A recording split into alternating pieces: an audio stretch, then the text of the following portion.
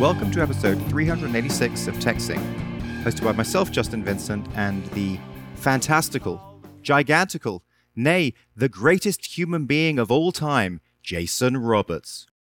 Well, I think you nailed it there. Okay. I think that's pretty much it. Yeah. Gigantical. That's a new one. Hey, I'm getting a little buzz. Do you have any idea what that might cause that? Do you have it now? No. It went away. Did it go? Is it gone now? It's gone now. Okay. I think we're good. We're good. Do you want me to do the intro again? No, it's fine. Okay, whatever, man. We're just...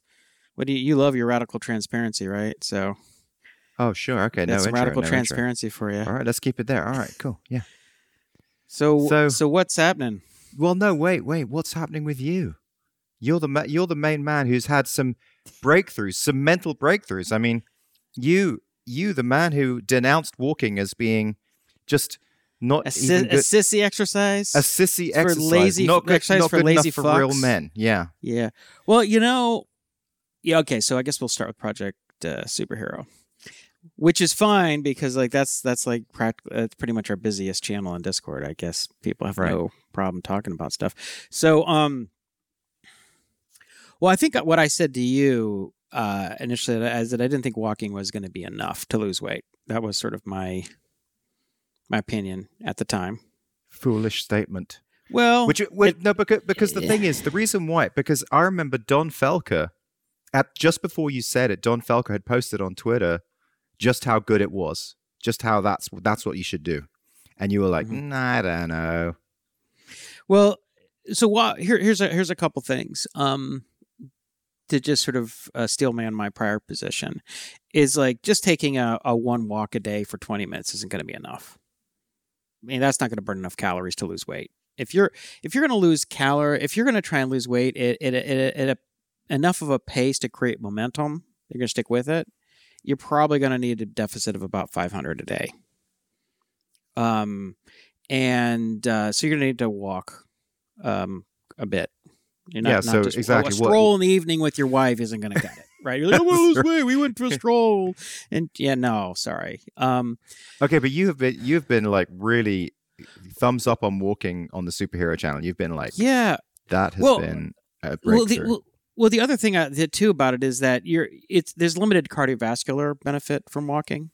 There's some, but you're talking about like I'm really out of shape. I need to get in shape. And you know how these benefits of like exercise kind of like cures all kind of problems. I mean, I'm not sure that. Oh no, there's studies. There's a lot of studies about walking. Yeah, walking. I'm sure walking is better than sitting on your ass, and that's usually what they're comparing it against, right? Lots of studies are older people who are otherwise, or people who are otherwise sedentary. Going from that to walking is good, but if you do some more intense cardiovascular work. Or whatever, really get your heart rate up there. There's a lot more benefits to be had, right? Does that make sense? Yep. I mean, right. So, in other words, you got to put in some. If you want some real results, real fitness results, real health results, you need to put in some effort, some time. You can't just take the easy way out all the time, and you have a tendency to kind of want to just. Whatever the easiest thing is to do, exercise-wise, that's what you want to do. So I'm always like, dude, you gotta do more. That's probably another reason, right? Yeah. Whenever, I'm just getting up and I walk for 10 minutes and that's good. I'm done. I'm like, nah, I don't know. But so I was. Here's how this happened. I hit a wall or a plateau. A plateau that was a wall. At the it was kind of the start of the summer. I got down to like just under a hair under 200 pounds, 199.8, and I like 2 or 3 weeks just couldn't break through it, And then it turned out it was time to kind of start doing trips and stuff. So I was like, I'm just going to put the weight loss on hold. Maybe my body just needs a break. I had lost, close to 15 pounds. Maybe it was just time to just give my body a break and do all the trips and everything. And then I'll start again at the end of the summer. And so that's what I did. And I ended up putting on maybe 2.5, 3 pounds, which is not a lot, considering, because when I would travel, I would just be like, whatever, I would eat pancakes and, every day for breakfast or whatever it was. And but after 2 or 3 weeks, I got back down and I hit that wall again at 199.8. I mean, just like. Oh, man, so specific. And again, it was like, I would hit it and I'd call back and I'd hit it and I'd be like, I couldn't even get in the 199.6. And I was like on point with my diet. I mean, I wasn't starving myself, but I had my carbs limited. I had my calories limited. I felt like I should be losing at least a half a pound to a pound a week. I was a hard hour in the gym 6 days a week. And so I was getting really frustrated. And then I was watching this one video on YouTube. This guy had a Renaissance periodization, and it just kind of randomly came up. And this one guy, Dr. What's it? Oh God, I can't remember his name. Anyway, he's a professor of exercise physiology, and so he has been a competitive, I think, powerlifter and bodybuilder, so he knows his stuff. And he spent a lot of time, or he has, some of his videos are really just debunking all these ridiculous celebrity workouts and really getting into the science behind a lot of stuff. And one of his videos was like, do you have to do cardio to lose weight? And he's like, no. He's like, if you need to lose, and he's usually, most of the people who watch his channel are into bodybuilding at some level, right? They're trying to put on muscle. And so he's like, look, in fact, you want to limit your cardio, probably max 300 calories of cardio. But even that, he's like, if you're going to start hurting your gains, they always jokingly refer to it, your sweet gains. And so he's like, dude, just get a step tracker and do 12,000 steps a day. Not that hard. Limit your calories, cut a little bit. You don't have to cut that hard, and you're going to lose weight. I was like, I'll take that challenge. I'm like, what the hell? So I was like, Sandy, I need a step tracker. She's like, what do you want? I'm like, I don't know. What do I have? Do I have one? She's like, it's broken. And so I ordered a cheap, or I say cheap, an inexpensive Charge 5, Fitbit Charge 5. It's like $115. Because I didn't want the bit. I don't like the Apple Watch is just too much for me. I don't like anything that big. And so set it up. And then what I found, I was first a day or two, I was like, holy crap, I was only burning about 2,800 calories a day. So I was like, oh, and then my steps were low. They're like, I was like, 5,000, 6,000 steps a day. And so I was like, oh, because what's happening is I'm eating probably 2,500 calories. I'm burning maybe 28-ish. So 300 caloric deficit is not quite enough, I don't think. Right. Because there's a little margin. Maybe I'm eating a little more than I'm eating a little more, and I'm burning People a little always less. underestimate. So maybe it's exactly. 200, maybe it's 150. So you're not making much progress. Yeah. And so then I started getting, and I said, all right, I'm gonna get it up to whatever 12,000 steps a day. And so I started doing, just some walks around the neighborhood, just kind of throughout the day. And I got my calorie burn, and it wasn't that hard. And I got my caloric burn up to about 3,200, 3,300 a day. Yeah. And that's what it takes. And all of a sudden it was like, boom, 0.4 pounds, like lower every day, down to yesterday. It was whatever it was 198.2. That's great, man. So limited data, limited results. But as I always tell you, I think, it doesn't matter what the research says or doesn't say. Try it and see what it works for you. Right. If it works, it works. If it doesn't, it doesn't. A lot of stuff in fitness and health and diet and food, the studies are limited. They're not always the highest quality. And even when you do studies, people respond differently to studies. I remember there was one study I read years ago. I was back when I was doing the whole vertical jump training thing. And it was like, they had 3 groups and they were all doing like Should we do heavy squats once a week or heavy squats 3 times a week or one set versus 5 sets? I don't know. It was like it was quite a bit of variation. It was like 3 or 4 groups. And it was like, at the end of the day, it was like, yes, doing more sets is better. Most of the people jumped higher. And so you should do more sets. Mm-hmm. Except there was one group who did like 1 set and they beat everybody else.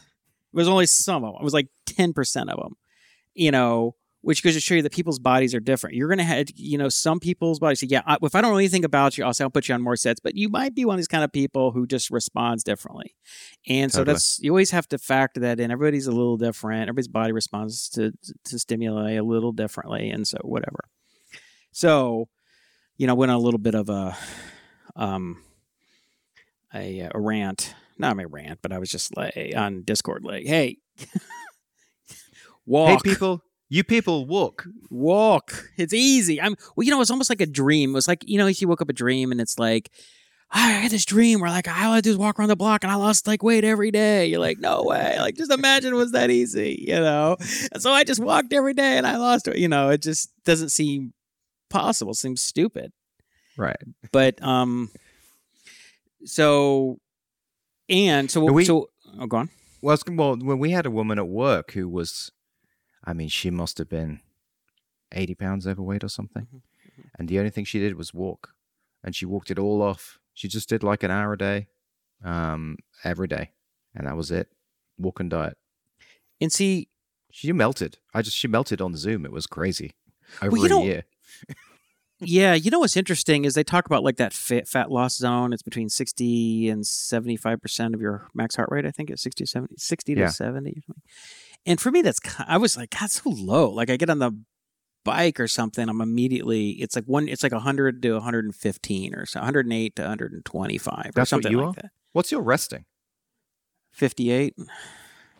Huh. Down from like 68. So your resting is 58. But yet when you start pedaling or something, you're straight up to 116. Interesting. Well, I go pretty hard.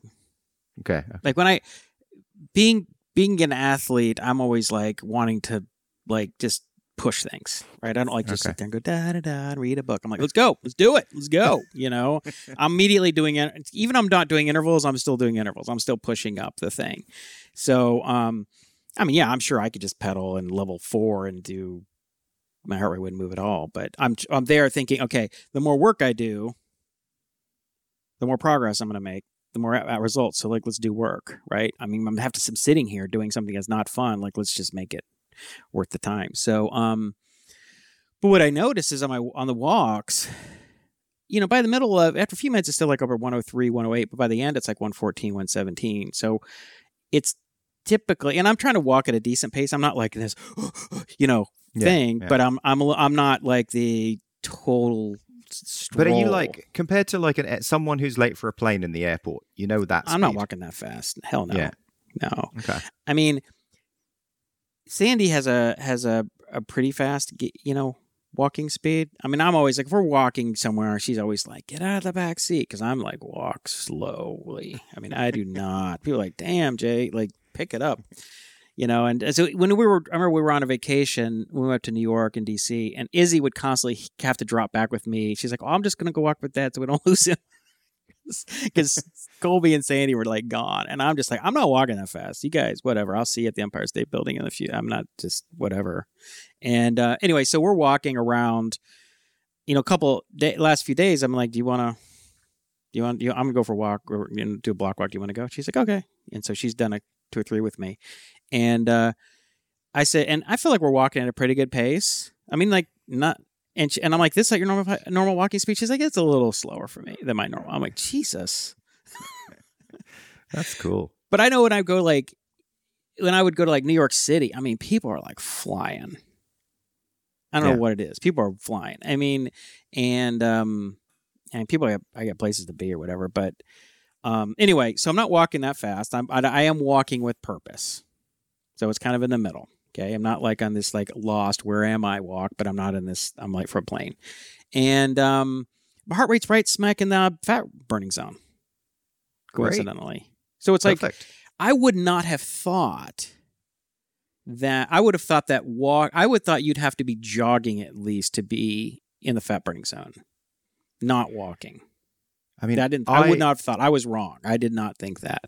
I do have to do that, but I mean, even if I walk fast, I don't get into that over 100 unless I'm. I mean, I do no that's wrong. Like if I'm walking for like 45 minutes, then I do at the end of the walk. I'll be like 114. Well, you have a really low natural heart rate, right? I mean, that's what, even when you're out of shape, your heart rate is like 1 in the 40s. Your resting heart rate. Yeah. Well, that's something Phil told me. You guys, I mean, you know, so your heart rate, something that is sort of somewhat abnormal in that way. Well, it is. I mean, you know, it's. So like what was your resting one? 58? Did you say? No, my resting is like a 58. 58. If I get really out of shape, like if I don't work out for like when the pandemic stuff, my resting heart rate would go to about 67, 66. Jesus. Yeah, mine is. I'm just looking at the last reading. Mine. What was mine? Oh shit, 39. I mean, that's actually.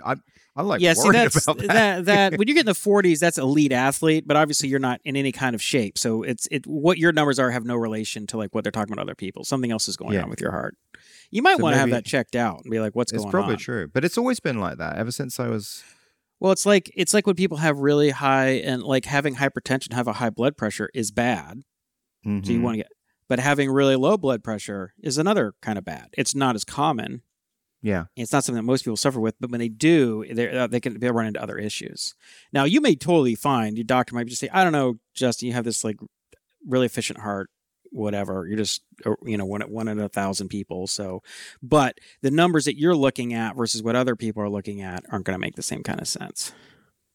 So what you might want to do in terms of fat burn is just kind of, maybe it's some multiple of your resting heart rate is probably a more accurate way to calculate it. Yeah.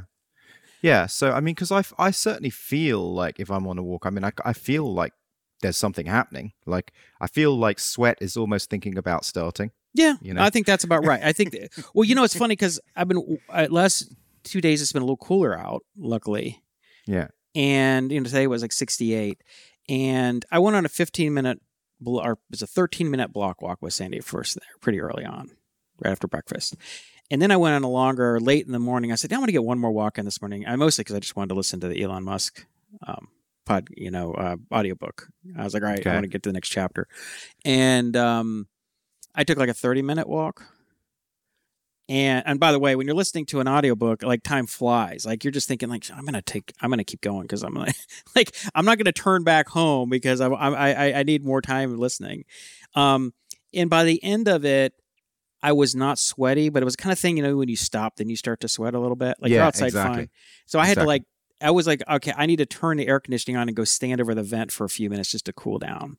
But that's like a 30-minute. So it's like, but my heart rate was like a 117. Yeah. So it was right in the middle, smack in the middle of the fat burning.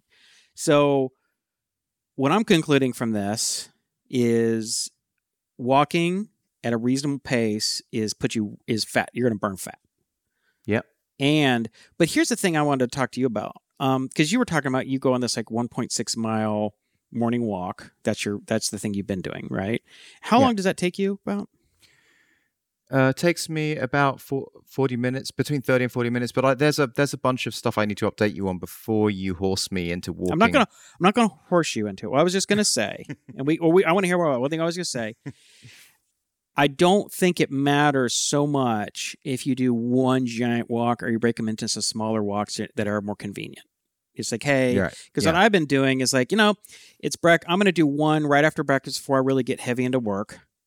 Boom, 1,500 calories or whatever it is, or 1,500 steps. I'm not sweaty and I'm working, right? It's almost like if you were like walking to a train station to go to work or something, right? Yeah. The problem is, with people like us who work at home, like you can literally do fuck all, like not walk anywhere, which based on your step count, it looks like you just don't do anything when you do all these walks. I mean, your normal step range has got to be around 2,500 steps, right? No, 6. Oh, yeah.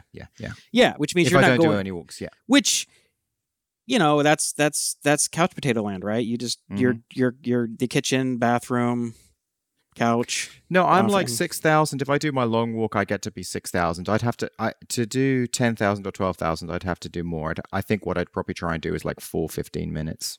Kind of thing. Yeah. But what the point I was making is that I think this is really it's a problem for the work from home crowd like us because you can really easily get to the point where you're really not burning any many calories because you're not going anywhere. You don't walk to the train. You don't even walk to between floors or like, oh, I got to walk from the train. It's like walk 4 or 5 blocks to the train station. I'm just making up the train, whatever it is, the parking lot, and then walk to the building, and then I walk to the next building over the meeting. Just, you don't even think about really walking a lot, but I mean, London was the best for that. I mean, because it was all public transport and walking. Yeah, and most cities are like that. If you're in New York, Chicago, wherever, you're walking all over the damn place. But even if you're in LA, you're still going to walk from the parking lot to the thing, and then you're going to walk to get a coffee, and you walk to lunch. You're still walking. But if you're at home, I mean, dude, like, as you've demonstrated, don't even have to move hardly, right? Yep, on my Sundays, when my non-workout days, I'm with you. I'm like at that 2,500 steps. I mean, it's ridiculous. So if you're doing that and your caloric burn is that low, you don't even have to overeat that much to be slowly just packing on the weight. Oh, totally. Right? Which is, it's not like people are being, it's weird because it's like people think, wow, I'm not eating that much food. It's like, no, you're burning like 800 calories less or 600 calories less than somebody who just is out in the world just doing basic walking to get to things. And, that means you could easily put on half a pound to a pound more a week just working from home. Like yesterday, I did 6,800 steps and I burnt 2,860 calories. And so, and that's even with like some walk. I'm just looking at my typical burn: 2,800 the day before, 3,000. God, how'd you burn that many calories? 2,600. I guess you're a little heavier than me, but that's a lot of. 2,600 the day before. Okay. I don't know. I mean, I guess because I was doing a lot of. I mean, I guess I do a lot of walking and moving around. I don't know. Well, no, because that would be captured. That would be captured on it. I mean, I think it's just because you're the weight differential. Yeah, it probably is. Yeah. So if you what do you have entered in on your Fitbit as your weight? Well, it's an Apple Watch, and I have my last weight, which is 200 and. The last time I entered a weight was like 227. I haven't actually updated it. Okay, well, so you're probably not burning that much weight because it thinks you're moving 230 pounds around when you're moving 213 pounds around. Yeah, 200. So you need to lower that. 212 is my PR now, my best record. Which is great. But you need to lower that because you're not burning as many calories as you think you are. So listen, can I? Have you given the bulk of your update? Yeah, go. Let's hear it. Let's hear it. Yeah. So my health journey is both fantastical and horrifical. Okay. If there's a word. Okay. So I got into a really good place. Well, I guess going step back. So the whole thing's like a roller coaster. So I started doing the jogging, which I think I had mentioned in the last show. And I was like, oh, I can do the jogging. It's not going to be any problem. There's going to be no injuries. So I was doing 2 miles jogging. And then after 3 days of 2 miles jogging, then I got an injury. You pulled a quad or something? Like I didn't know that there was a muscle inside my shin, but you got a shin splint. Like a shin splint thing. And then I just couldn't do anything with that. But then also, because where we are, like for example, where we live, just for me to get out of the house and start the walk, I'm on like a 10% gradient hill, which takes about 3 minutes to walk down, so it's a significant hill. Mm-hmm. So that is so painful to just get to flat land in the first place. So that's something that's getting in the way of my walking right now because I'm still suffering from two things. Well, the shin splint is kind of cured, but I guess because of the hill, my knee muscles, like they're taking impact and they're like hurting. They're just so. For the easiest walk would be to just drive down the hill and then walk.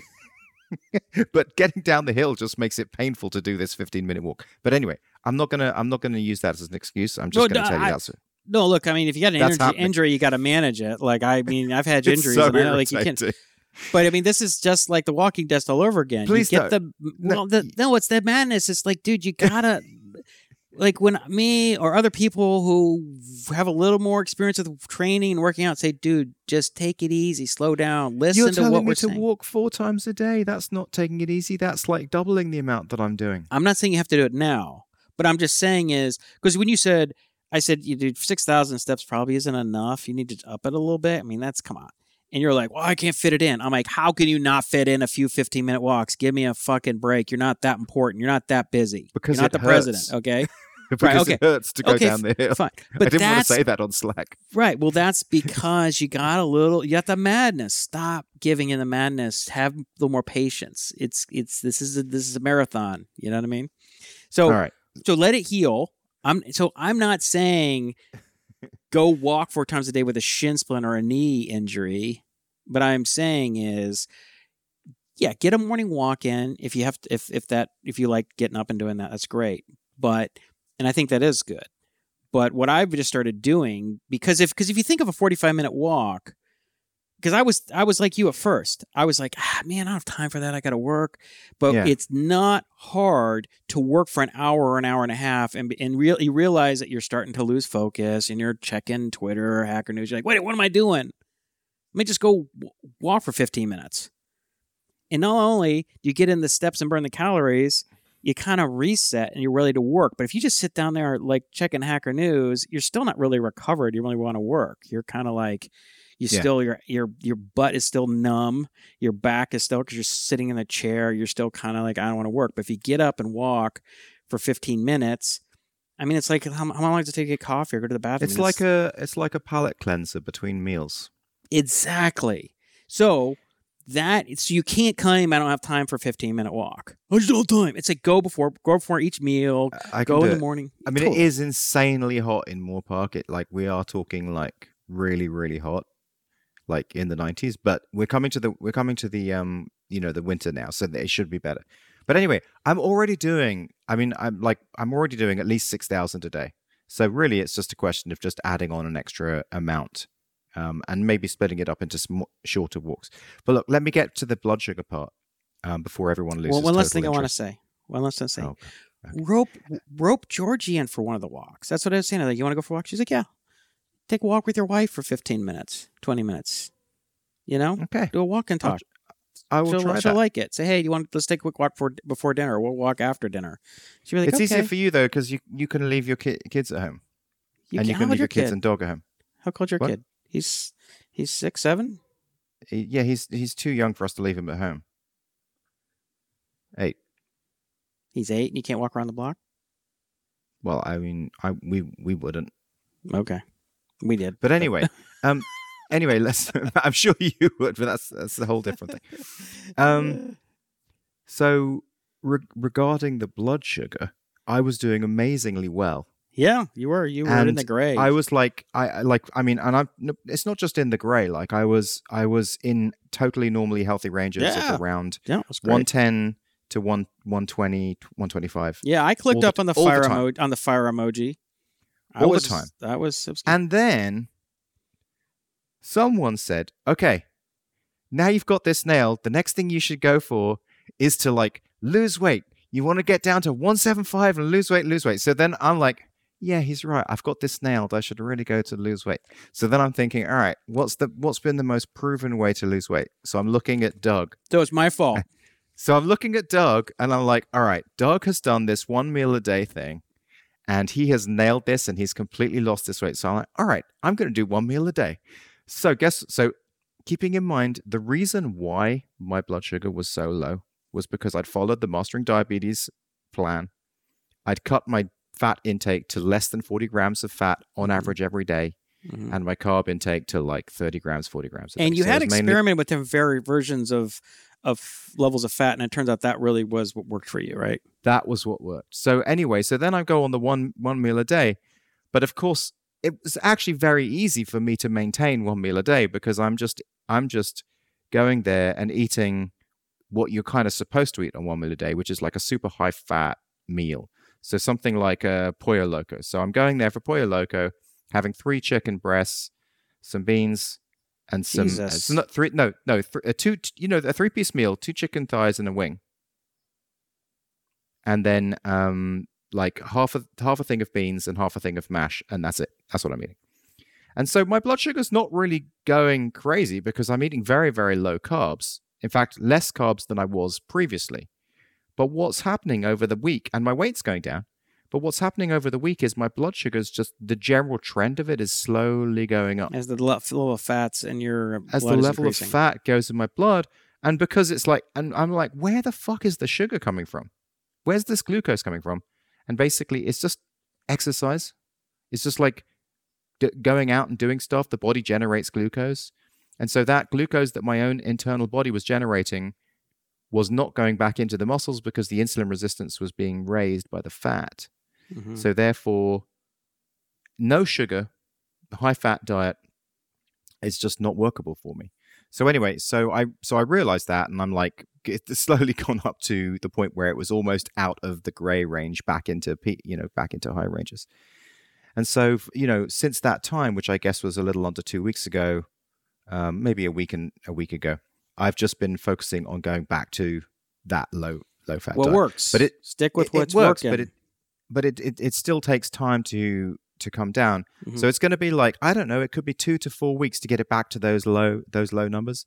But the good thing about it is I really understand. I really know what works and what doesn't.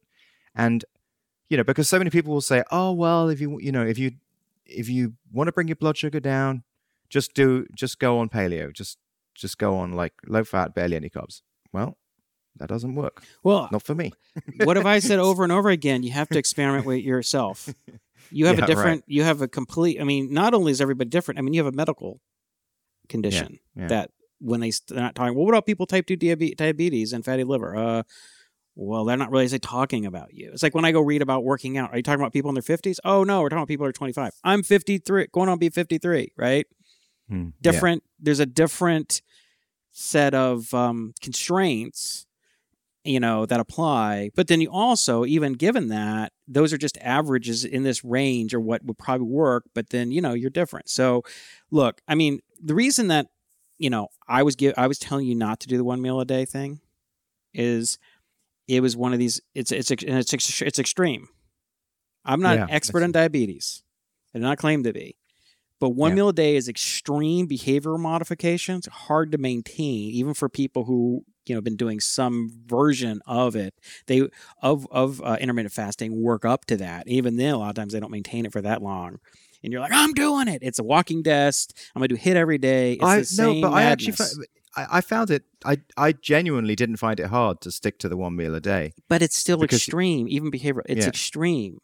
You found something that worked. So my advice still stands. You need to lose weight. Yeah. And the best way to do that is just do what you're doing before. Do what you're doing before. Eat meal-wise. Just do that. Yeah. And then just get him some more walks during the day. That's all you got to do. Mm-hmm. Screw the jogging. You can work in that later. Like, let's get down to 185 pounds or whatever. And then you can do other stuff. Build back up. That'll fix a lot of stuff. I think keeping your blood sugar down, like you said, it's making you feel better. But I think if you lose weight, it'll just become physically easier to do things. It'll be less pounding on your knees if you want to do a little bit of jogging. And I don't know, man. No, I totally agree. No, I agree. So that is the plan. So I'm now just working towards getting back to those good blood sugar levels and those good eating patterns. And again, it just takes mental effort and time to gradually get there from the other place.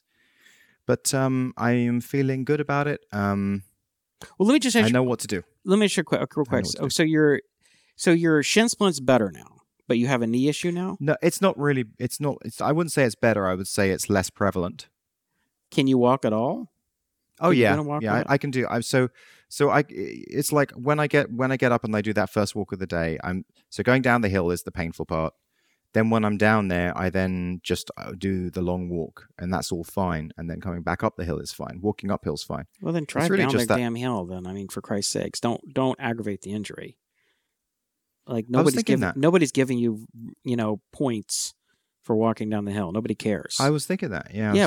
If something aggravates an injury, unless a physical therapist says, no, you need to do this for X, Y, and Z reasons, you probably should just stop. Just don't aggravate it. Let your body heal. Just give it a chance to heal. That's what I was thinking. And like I said before, if if you need to take shorter walks, sometimes it's like, I mean, if I mean, obviously you can walk back and forth. The kitchen doesn't hurt. So, No, but I mean, it's perfect. It makes sense because I can walk the dog. I mean, the dog obviously wants to be walked. Like he's a pain in the ass. He's a nut for walking.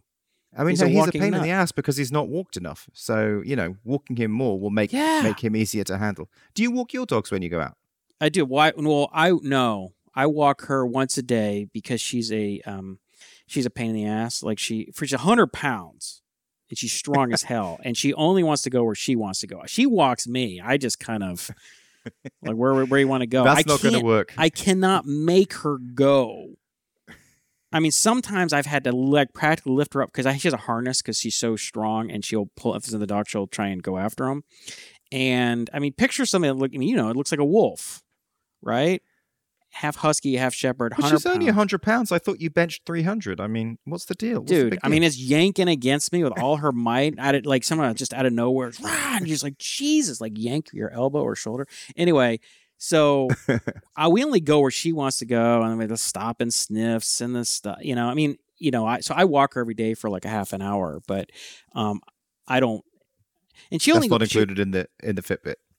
Yeah. Oh no, it is, but I mean, I don't know. I mean, it's not much. She's kind of lazy. She wants to do that, but I don't think if I said, "Hey, let's go for a walk," she'd probably go like around the corner. And she's like, "All right, let's go home." So I'm just I'm audiobooking it. Okay, so let's talk. That's a great segue because I really hope that you finished the Elon Musk audiobook. How can I finish the whole thing? I've told you I'm only going to listen to it on the walks. I mean, I walk a lot. Okay, how much have you listened to? He's maybe like he's got like 7 people working at SpaceX. Oh, okay. So what's that? Maybe a quarter of the way in. Did you read the first Elon Musk book? Mm-mm. By Vance? No. I read that one. It was pretty good. But so are you enjoying it? Like, what's your thoughts? Yeah. Well, yeah. And by the way, I think it's a really good hack is just to have like good audiobooks and only allow yourself to listen to them on the walks. No other time. Then you'll be like, hey, I think I could do a walk right now. You know what I mean? Otherwise, instead of going, I don't want to do a walk, I sat down and I'm coat. It's like, okay, I'm gonna go for a walk. The other thing, by the way, before I get into Elon Musk, the other thing is phone calls, man. Anytime you're doing a phone call, someone says, hey, let's do a Zoom. Hey, just call me on my phone and then all right, I'll be ready to go. And then you're out the door and then your 15, 20, 30-minute phone call goes by like that.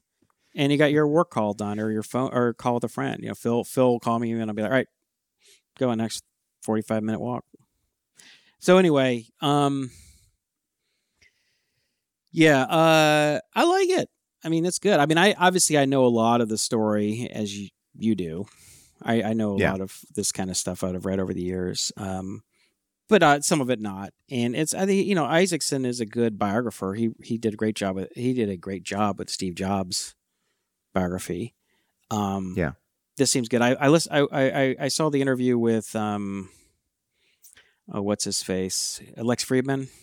Mm-hmm. And then I saw there was a Wall Street Journal did like a 30-minute interview, which I liked a little bit more. Lex gets a little, he does these such long interviews that it's just sort of,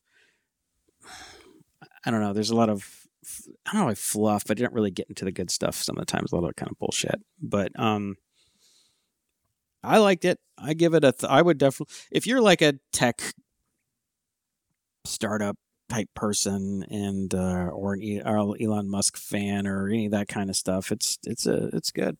I mean, it explains his personality a little bit. His demon mode and sort of him being bullied and beaten up. I've been in hospital for 10 days. Got beaten up by these guys so badly, and I mean, Jesus. I mean, there's one thing bully where somebody made a funny comment about my shirt and bullied me. I mean, that's the bullying that most people actually go through.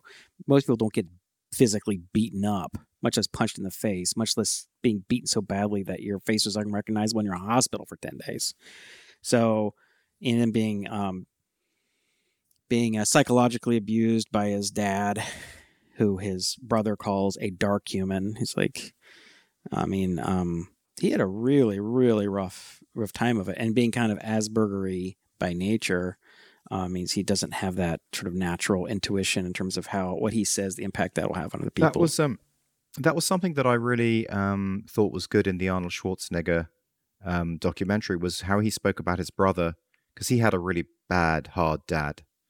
And he's like, Arnold Schwarzenegger's like, those conditions, those harsh conditions turned me into the person that I am, this sort of high achiever, but turned my brother into this person who was, well, suicidal, essentially. Yeah. So it's amazing how people's core personality just reacts differently to the pain. Yeah. Some people, it makes them hard. Like my dad's father was real hard ass. And I can't remember what it was. He said something to my dad. My dad was like, 10 or 12 years old or something. And it's something about like money. He wanted it, money to go to the movies or something. I don't know what it was. And his dad gave him a really hard time. My dad was like, all right, you son of a bitch. I'm never going to ask you for money again. And he went out and making tons of money, doing all these entrepreneurial things and just ignored his dad. So my dad was, as a result, but he has a real tough inner core that just made him hard and self-sufficient. And, I've talked a little bit about, I had a lot of pretty horrible things happen to me when I was younger. And that just made me like, all right, I'm on my own. Fuck, I can't depend on anyone else.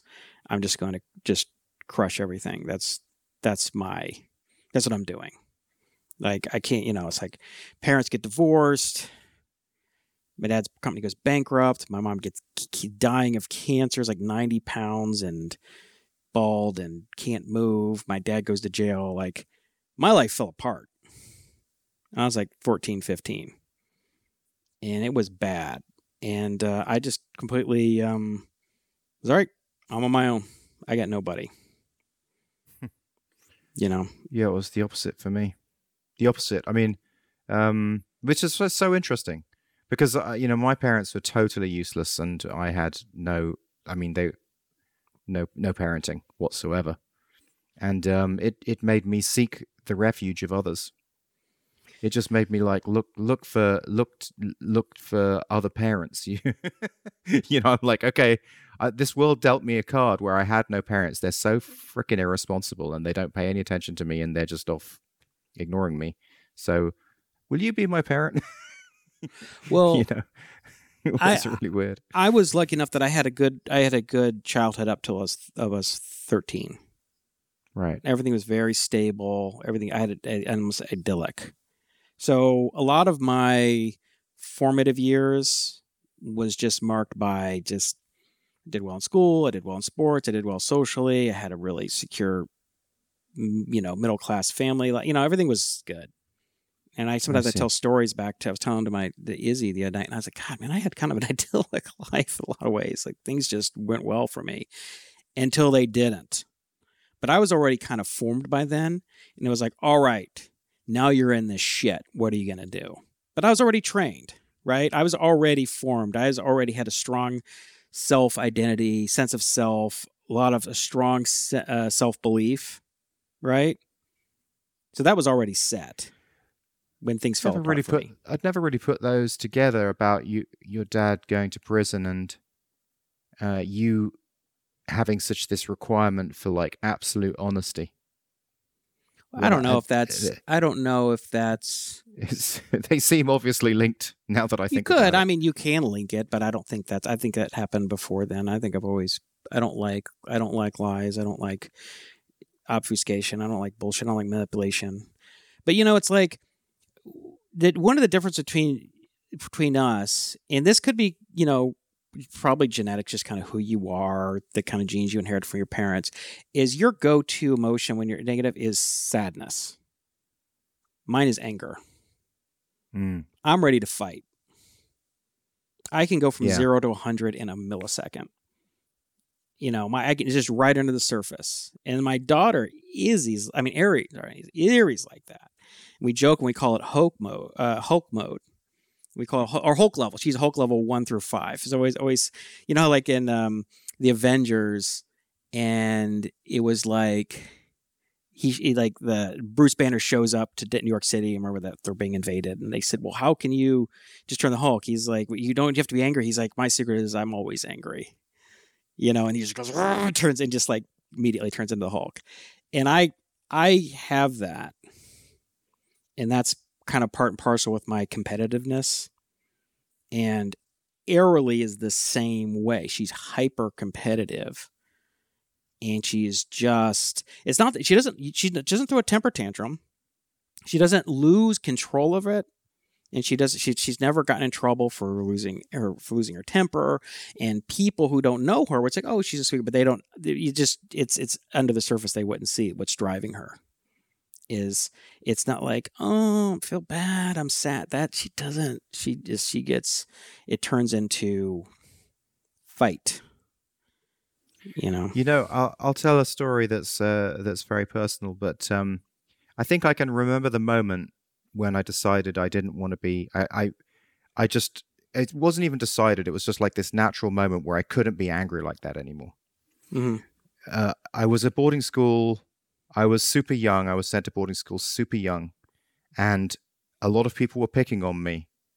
And there was one kid who I knew was not as, I just knew that I had a chance with this one kid. So trickle down. I just slapped this kid across the face as a trickle down to all the other bullying that I had had. And he was in absolute tears. He was in so much tears. He was like buckled on the floor. And that feeling was so overwhelming. My shame, I've hurt someone that bad. I just even thinking about it now, I'm just like choking up. I'm like, I am never going to have that feeling again. That is the worst feeling I've had in my life. I do not want to hurt anyone ever. Well, and so therefore I stopped any kind of anger back in that way. See, anger moment. Doesn't have to turn into violence. It doesn't have to turn into, it doesn't have to turn to violence. It doesn't. I mean, of course, when you were 7, if you can control, if you can control it, but anger can be like a rocket fuel. Yeah, it's it's like in a competitive. It's like you don't fold. People want to push you. They want to, they once they can kind of see that anger under, they're like, okay, this guy's not going to move. I mean, that's where parenting helps. So then you have a parent who basically helps you in that scenario and says, look, to like something like you just said, it's okay to be angry. You can use your anger in, like rocket fuel. I mean, yeah, that's why parents are so good to have. Yeah. Well, like I said, I mean, I had when things went badly for me or for my family, it was after I had already sort of, I was already 13, 14. You didn't have any of that, right? You had years of just, like you said, I mean, didn't have any of that stuff. Apologies if this is too deep for the audience, but also not apologies, because I was almost kind of wondering, like, should we have like a section where we like say a thing that happened to us at some stage, like maybe towards the end of the show in a podcast, like this thing happened to me when I was like 12. I just, I think it's fine to be open and tell stories, and I think it's fine. I don't think you have to. I mean, it's not a psychologist, whatever therapist session, but I also don't believe that, well, these bad things happen to me, therefore I can't be successful, or therefore I'm, this is an excuse. Fuck that. You know what? We're an adult. Fix it. Change it. Solve the problem. Win. I mean, a lot of people, like, Arnold Schwarzenegger, like, all those terrible, terrible things that happened to him are the exact reason why he became successful. Yeah, yeah. Well, that's what I'm saying. So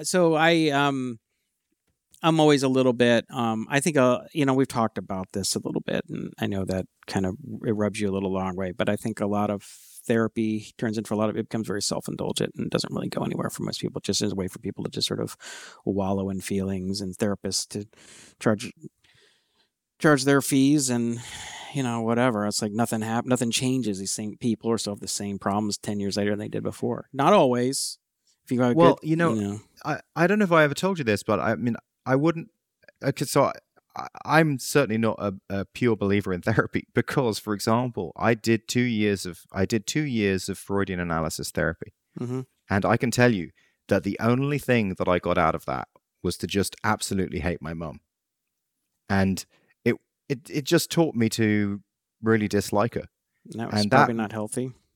It just wasn't helpful because solve like anything- she's still didn't solve around. I anything. talk to her all the time, and so the thing is, I'm the kind of person who kind of, if I'm pissed off with someone, I'll tell them. So then we had like 2 years of me just telling her how annoyed with her I was, and that was so unproductive, so unproductive. So now or the wounds have been healed now, and it's all good now. But it was a really tough time. Yeah. And it was only because of the analysis that. But I mean, I suppose in one sense it's good because before that I'd kind of had never really acknowledged her role. You know, I'd only, it was my dad was the only bad person in my mind. Mm-hmm. So I just hadn't quite realized that it was both parents were the issue. Mm-hmm. So anyway, yeah. Well, all right. Well, let's move on. I don't get too much into the happy times Bible, psychobabble. So what's I had a curious. Speaking of, so you changed your headshot on Discord. What was that about? You got this ancient headshot I thought from you were going to ask from 2000 from like what? You're like 35 or something. No, it's not. It's not even a picture of me. But I thought you could ask. So basically, you remember that fad when all the AI profile picture maker That's not a came picture up? of you. Oh yeah, you did. Yeah, it was. I've seen that picture before. No, it's not a picture. It isn't a picture of me. Who's it a picture of? Well, it's a picture. Okay, did you hear what I just said? I mean, I'm listening. Yeah. You said it was a picture of when people like doppelganger thing. No, the AI profile maker. Okay, yeah. Yeah. So basically, you upload like 25 pictures or whatever, and then it generates pictures of you. Mm-hmm. So I uploaded a bunch of pictures, and all of the pictures that it gave back was so bad. So bad. Like literally looked nothing like me, but also made me look like, I don't know, 100 pounds heavier. Except for this one picture. And I thought, oh, you know what? That picture's okay. All right, fair enough. So I liked it because it's almost aspirational, and it kind of looks like what I used to look like, kind of. But I don't think I ever looked that good. Yeah, I'm looking at it right now. You have a suit on, a black suit, and you have. Yeah, I never looked that good. So it's an aspirational concept, which is what these profile pictures are supposed to be. So along with the current journey that I'm on, I wanted this aspirational picture. Really, I liked it. It's a good representation. It's an avatar. Well, I got bad news. You're never going to have that much brown hair again. It's like your hair's never going to ungray itself. I've noticed my beard does not get less gray. It just doesn't happen. I know. I aspire to be 15 years old again. And I was wondering if you hated it because it was like dishonest. You know? Yeah, I didn't like it. I don't like it. So. It feels like false advertising. When people put up pictures of themselves that are just completely, I mean, it's one thing if you do like if it's a, if I'm a frog or whatever. I mean, I don't even like that stuff very much because it's like, dude, what do you, but some people do stuff like that. But I think it's annoying when, picture is really, really old and you run into me like, whoa, you don't even look like it. What, you know what I mean? Yeah. So, but that picture you had before that, it was already a picture of me from very long ago. Yeah. When was that? That's like 12 years ago, 15 years ago. That was like 2010, I think. Mm-hmm. Right. Or maybe even 2012. Well, like I said, I don't even like the fact. I hate it when I don't like it that people don't use their real name on Discord because I don't know who the hell anybody is. Mm-hmm. I'm like, you were a time like Ref3 and crypto. I don't know. I like to know who people are. You know who Viraptor is? Well, I know him because he told me we were on a private thing. Because I was like, who? I don't, because I asked him. He's like, well, he had said the same thing probably everyone else says. Like, I really like the pseudo anonymity of the internet, and and I'm like, I get it. Doesn't mean I like it. I don't. I like to know who people are. I think about that. I take like I do screenshots of my charts because I don't want the EXIF data to have the location on the internet. Why?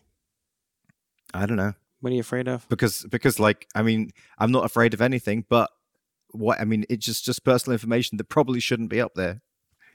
If I bet you Raptor does that. He doesn't post anything that has EXIF location data. I don't get it. Like it shouldn't be up there because I don't know. I mean, this you don't know what you don't know. You don't know the things you don't know. You know? Oh, that doesn't make any sense. Yeah, that is true. There is the unknown unknowns. They'll run. Yeah, that's what I'm saying. Unknowns. I mean, I don't know why it shouldn't be up there, but there must be a reason why. I mean, just it's. Do you have an abusive ex-husband that I don't know about who's tracking you down? I mean, maybe then you don't want it. I mean, that could be true. Yeah, maybe. Well, I've been meaning to tell you about that, Jason. That's our next session. You're going to save that. Yeah. Some stuff that happened to me this week by Justin Vincent. But I hope you don't cut the stuff out of this. Are you going to? No. You're not going to cut it? Okay, cool. All right. So how about Math Academy? Math Academy.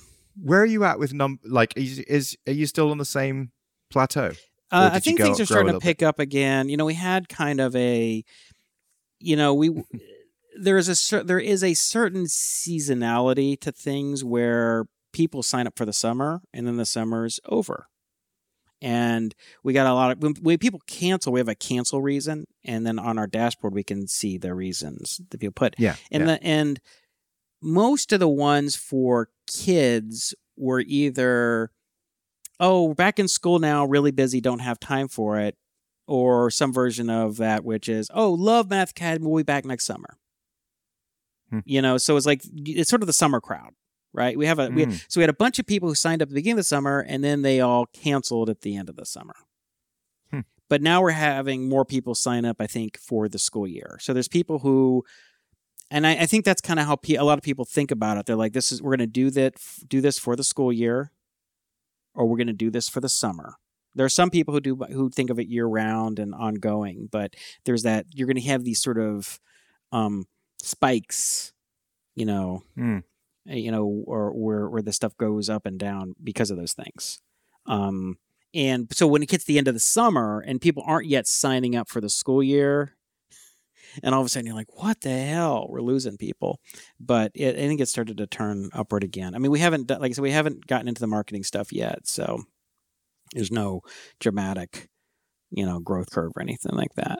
But, I mean, the good thing is, though, we do continue to get a lot of positive feedback, and people tell us how much they appreciate the product. And, for some people it's life-changing, which is great. I mean, it's one of those things where it's like, if we're really solving a problem for you, then it's fantastic. If you're like, a friend of mine told me to try this, and so I signed my 2 kids up, and then your kids don't really use it, because you're not even sure why you're using it, right? It's like, their son is really smart, and she talked really, was really enthusiastic about Math Academy, so I signed my daughter and son up, and I don't know, they didn't really do anything. They don't even know why they're signing up. They don't really know what they're trying to do. There's no real goal, which I've talked to you about. It's like, this is a personal trainer. This is serious business, and if you want to learn a bunch of math and you want to learn it, and you want your kid to get really good fast, and this is the thing to do. If you're just kind of like doing it because, I don't know, you heard some other people are doing it and you're not really going to stay on top of it or care if your kid's doing any progress, then it's just this total waste of time, So what I'm really want to know when you're going to. I know you do. I know you do. Yeah. I'm not going to give you an answer because it's I'm not going to give you an answer because we're okay. Well, how much stuff do you have to do before you? Because essentially, it's when you feel comfortable, right? That's when you're going to do it. When you feel comfortable. So what's going to get you to? Oh, it's not about feeling comfortable. It's about that I have some internal tools and functionality that I'm having to work on for the content team. Okay. And I'm working on a lot of that stuff. I just can't turn my attention to this other stuff right now. For the content team.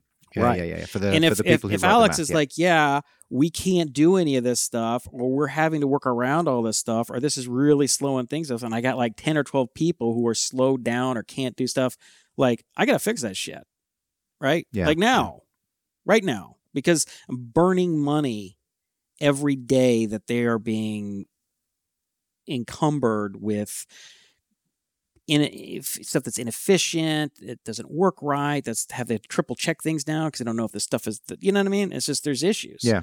And there was a lot of stuff that was built by the Sivalot Collective that was just poor quality, or Yeah. and I had to like rewrite large chunks of it, and then I've tried to a long time like rewrite part of, not rewrite everything. And so, you know, it's because like I'm gonna rewrite all this stuff. You know, that's a big time commitment. Like for instance, I just had to.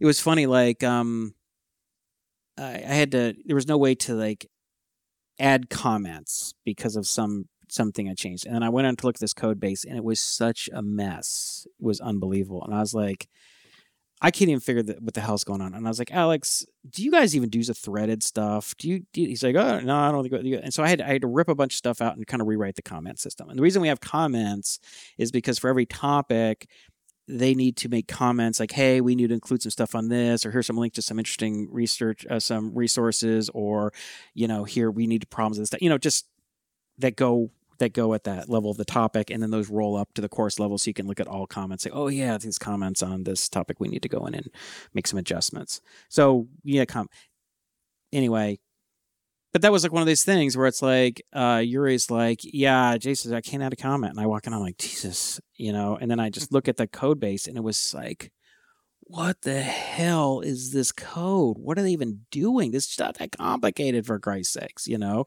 And so then I had to spend like a day or day and a half kind of getting all that crap rewritten. So it's like this dumb stuff, but it's like, well, the content team can't write any comments about any of the topics they're working on as a team, a distributed team. That is not good. It's quite a weird situation that you're in. Like you are a total startup, but you're stymied by your own legacy code. Yeah, I think outsourcing to contract was the worst decision I ever made. Which I know at one time I was like happy because I was excited. Like, oh, we're making progress. It was like short-term progress. And then the code just got worse and worse and worse, and just a giant mess. And because I think what happens is when you get a contractor, so let's just assume that your contractor is competent, okay, and means well. You say, hey, could you work on X? Okay, works on X. Can you work on Y? Okay, works on Y. Can you work on Z? Works on Y. He doesn't go, listen, Jason, we need to take a week. I need to refactor X and Y. They just kind of, all right, whatever, man. I mean, they're mercenaries. They don't really care.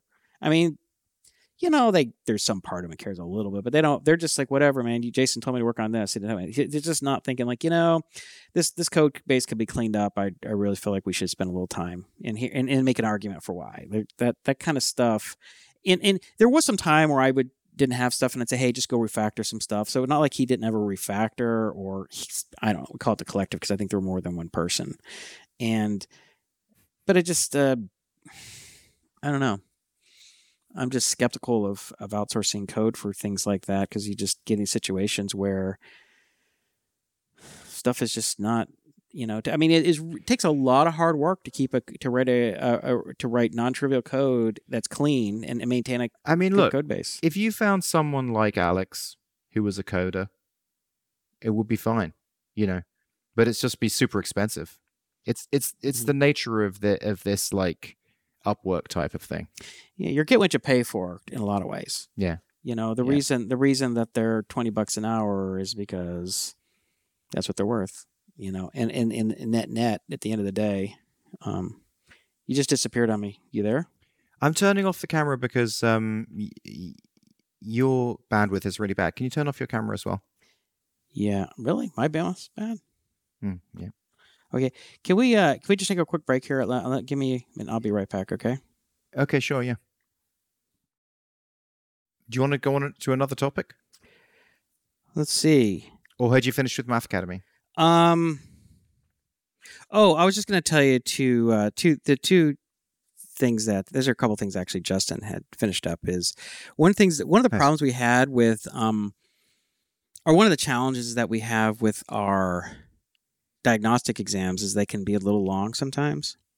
Yeah. And so what we're adding is the ability to say whether you just want to take the diagnostic or you actually know some of the course and you want to try and place out of some of it. Right? Okay. You can Yeah. see how that would vary. And so now Justin built in the back end algorithms for that. So that'll allow us to cut down these Cool. quite a bit. I mean, it won't cut them in half, but it will definitely shorten them by a substantial amount. If they say, look, I have not taken calculus, but I need to be, we need to figure out what they are missing from, pre-calculus or algebra 2 or whatever. But the thing is that what somebody had said, some parent had said, it was really discouraging to some kids because in a diagnostic like this, we're trying to find the limits of their knowledge, right? Which means we're going to ask you a lot of questions that you're just not going to know how to answer. And that can, for younger students, they don't quite get that, and they feel bad when they get the wrong answer. Does that make sense? Yeah.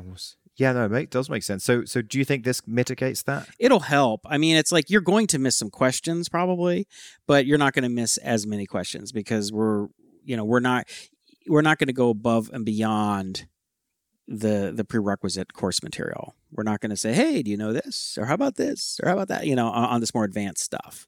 So maybe rather than missing, because you're probably going to miss, I don't know, half or 30 to 50% of the questions, maybe. Maybe this will bring it down to missing like 15 to 20% of the questions, assuming you know a reasonable amount. So hopefully that'll help. And also, I guess you have a preamble intro that explains that. Well, we will. I haven't added in the UI yet, but Justin built the back end for that. And the other thing, we have this thing we call circuit breaker. So if a student, occasionally what you'll have students who will fail multiple lessons a row, and I fail hard, they're obviously not trying, they're just guessing, and they're just kind of whatever. It'll literally stop it, lock their account, suspend their account, send an email to mom and dad or the teacher and say, hey, Sarah seems to be struggling right now. You can click this link to unlock it, but it's probably worth taking a break, sitting down with her, finding out what the issue is. Because what'll happen is sometimes the student is just not in the mood to do any work, or they're just emotional or frustrated or distracted or whatever, and they're just going to sit there and do damage and just fail a bunch of stuff just because they just maybe don't want to do it and their mom's making them do it or something. That'd be really interesting to see what happens with that. Do you want to put I feel like there's this big lag between you responding. Are you not able to hear me, or are you just because you can't see me? No, I feel like I'm responding as soon as you say something. We can try and put the camera back on, but your Wi-Fi is, as always. I'm literally right in the. Let me see here. Do a speed test. Yeah.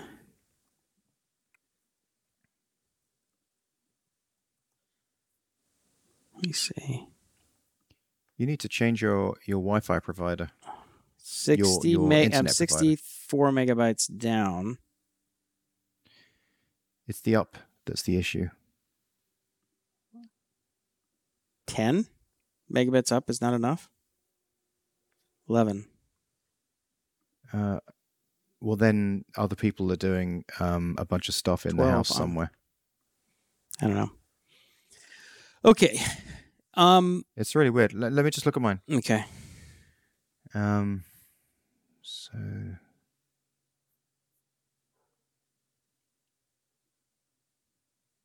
All right. 400 down. 33 up.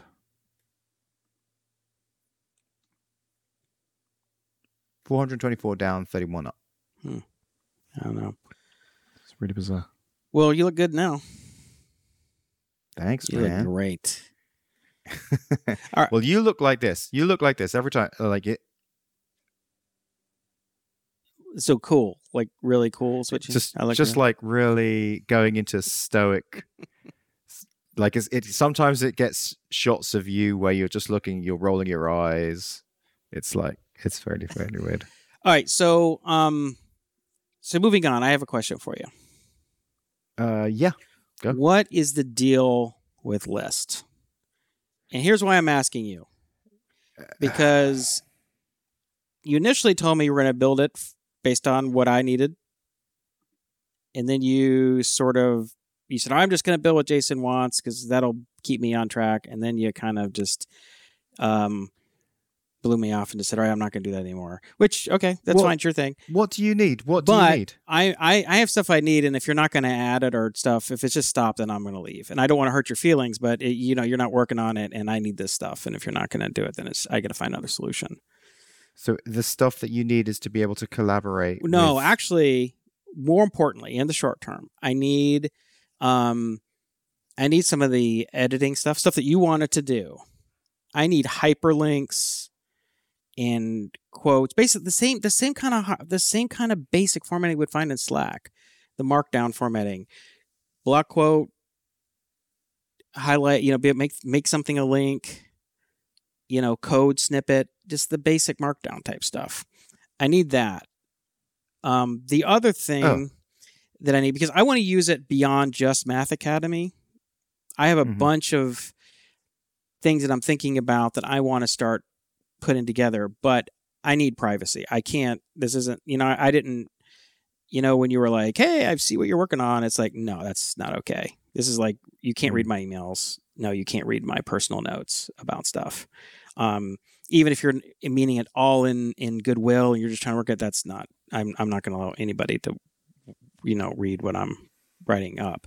So I need the encryption or whatever. Now, if you, it's what I'm saying is if you've moved on, you're working on other stuff, totally fine. But I wanted to let you know that I'm not leaving out of spite or because I don't believe in you. I'm leaving because I need this stuff and I feel blocked because I don't have it. And either if you say, okay, Jason, I get it. I want to build this stuff anyway. I'm going to jump on this stuff. I'll start knocking this stuff out over the next 3-4 weeks and I'll get it for you. But if you're like, I don't know, I'm doing other stuff, then I'm going to move over to Obsidian or something else. So you just have to let me, because I like what you've built better than anything else. I like List better than Obsidian. It's interactivity. I like it better than Notion. I like it, but I need I need privacy and I need the formatting stuff. That would be great. Now, I would like the collaboration. I think that's a killer feature, but I need those more power user things that you were planning on building anyway. So you tell me. Well, you know what? So, a couple of things. I actually have done the editing, making things bold, adding links, all that kind of stuff. I just haven't pushed it because I needed to test it, and honestly, I'm so out of the zone of it.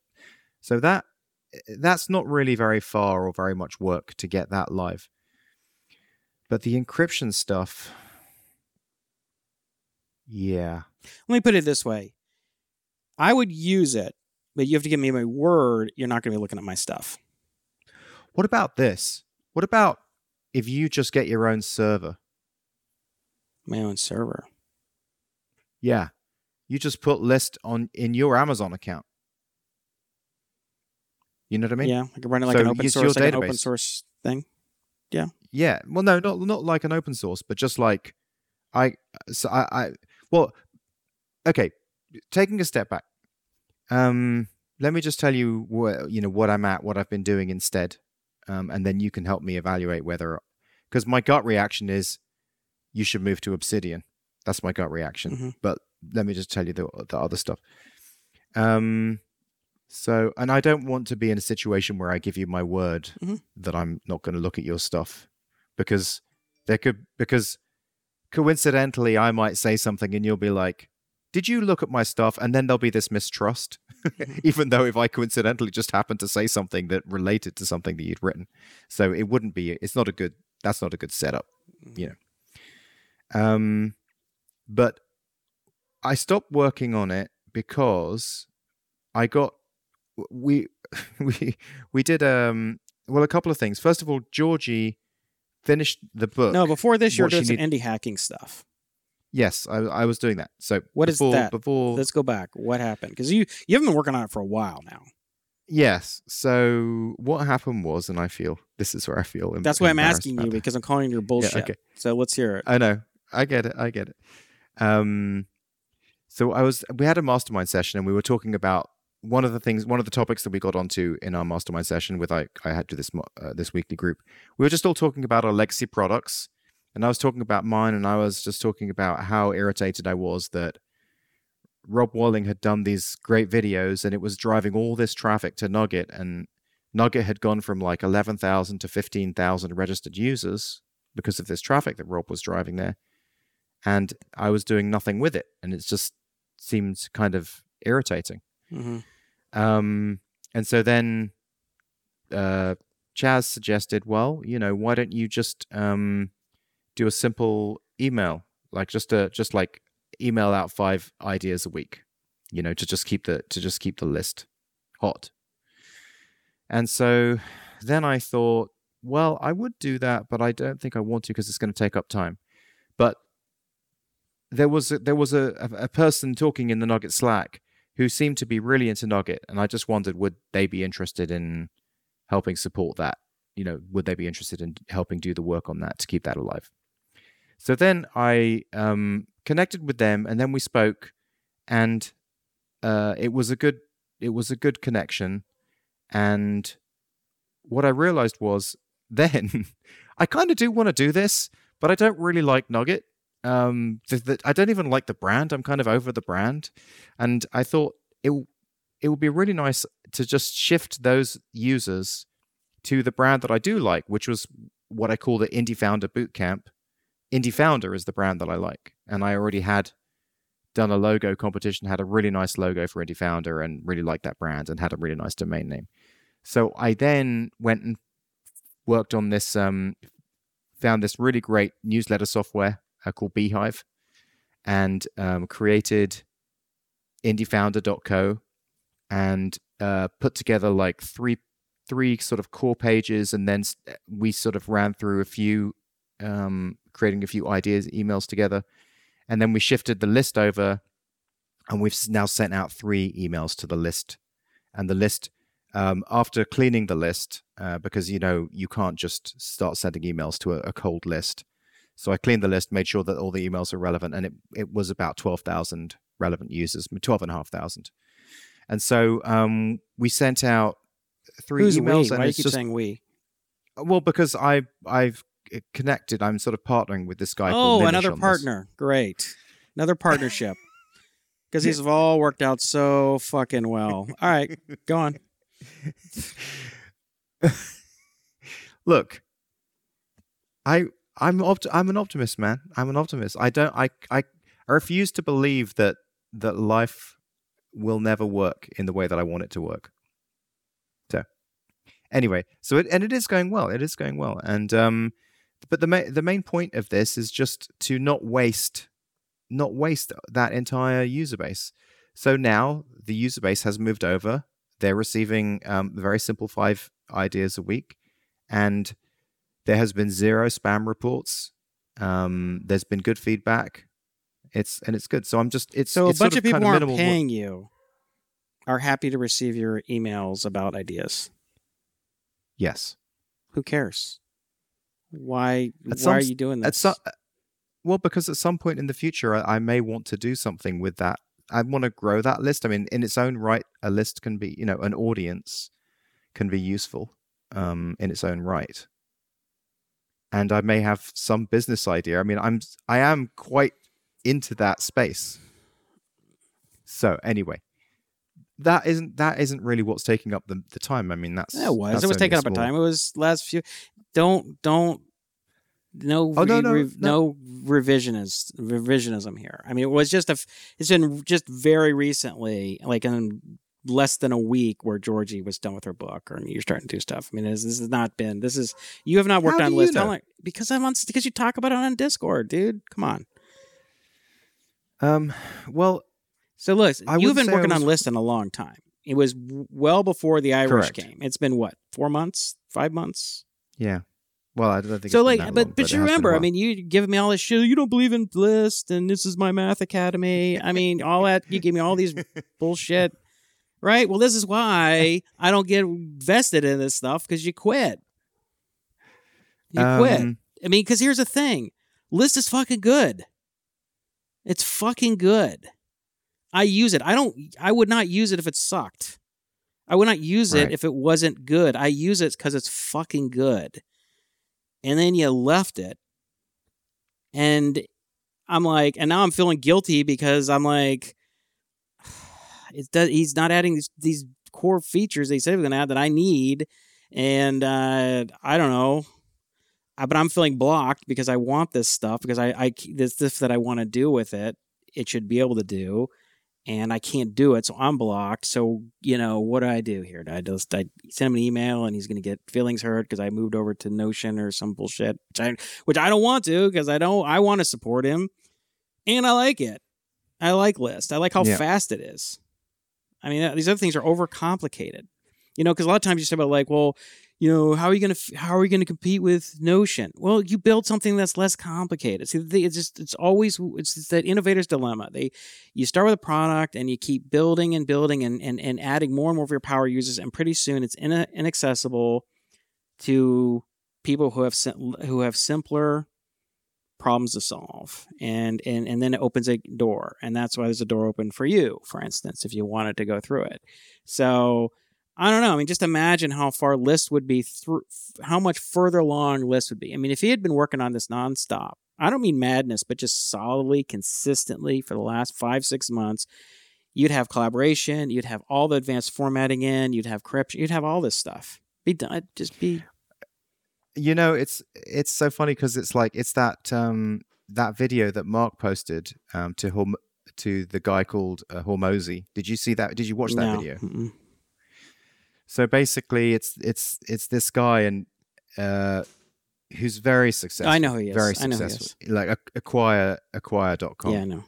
And he's just talking the whole way through, and he's just saying, essentially, he's just making one point. The only thing that's stopping you from true success is just not sticking with the same thing. Like, leverage comes from sticking with the same thing. Yeah. Like that's where the leverage comes. And that has been your problem, is you just you're like the attention of a goldfish.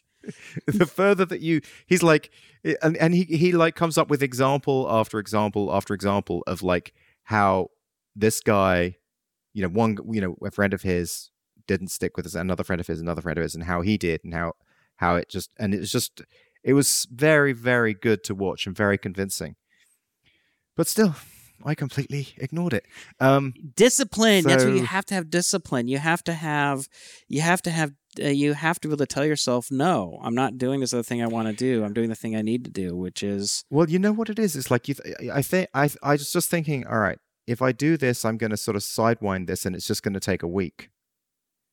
But then when you get into something, you unwrap it and you pull the threads, and you're like, no, but it would be better if it was the indie no, but it'd be better if it was but it would be better and so you just sort of keep on adding to it. I hope you're not talking to Georgie about this. She's fucking kill you. No, I'm not. Good. Because I'm about to call her and tell her. Well, no, because she's going to be like, what are you doing? I mean, the truth is what I'm actually working on right now, pretty hardcore, is PlayStrong. Which, obviously, I told you to work on from the start, but you said, no, I have to work on List. And so then I supported you on List. But you're like, I don't like PlayStrong. It's boring. It's not cool. I need to do a tech thing. It's not technical enough. Look, here's my position on this. As your friend, and as a frustrated user, beta tester, but mostly as your friend. I've got to stick with the PlayStrong stuff. You have to do PlayStrong because it's making money. It is making money, Justin. And where there is, and without even a ton of work, you're making good money. So with some consistent work, you're going to make more money. And keep talking about, I want to become financially independent. Okay, well, this is your ticket. Work on this really hard for 2 or 3 years, and you probably can get there. I think, some of the other guys in Discord, I think Mark Boyder talking about this, maybe Amaral, they were like, dude, just you can work a little bit on list on the side just to keep your for fun, but play strong is your main thing. But you can't be doing like 3 things, man. Like, what are you doing? Did Nugget or found Indie Founder, and I mean, what are you doing? Why are you doing that? Well, this is the real. See, the thing with your mastermind is I think you got a bunch of people. Nobody who's going to call you on your bullshit. Is the problem is you got the wrong people in your mastermind. Oh. You got a bunch of nice guys. Somebody's got to say this is bullshit. Look, here, my opinion is this. Yes, work on play strong. But as you say, whenever there's a point where you can't do anything because you need to work with Georgie and she's working on her book or something, then go all out on List. And that's going to happen a lot, right? Because she's not always available, and it really takes both you guys working on a lot of this stuff. But List, you got a great start. I mean, it was kind of janky at first, but it's not janky anymore. Right? No, it was. I mean, the first few years, it's like all software was kind of janky. It was kind of ugly. I was like, ugh. Hey, we used my janky software. Gray smudge. Fine, But now it's good. Now I like it. Now I'm just pissed because you're like, I mean, there's all these things you're talking about. Do you use the search on it yet? No, I don't really use the search. Do you use the image feature that I built on it? No, I haven't. So you how didn't build do I the search know? You didn't build the search for me. So don't. No, complain. Okay, but how do I you don't use the image feature? So how do I know that if I build this other stuff that you'll even use it? Well, I guess you don't. I mean, I'm not gonna.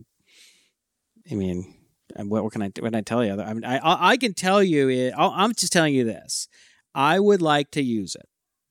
I would love to use it, but I can't continue to use it for much more if you don't have these features in it. If you don't care and you're moving on to Indie, that's fine. Just let me know. I'll be disappointed, but I'm not going to feel bad about it because you've decided you're not really going to support it and you're do something else. But I just want to kind of get some information here. And to tell you, I think it's really cool. And I think if you actually stuck with it and worked on it for another 18 months, you'd really have something.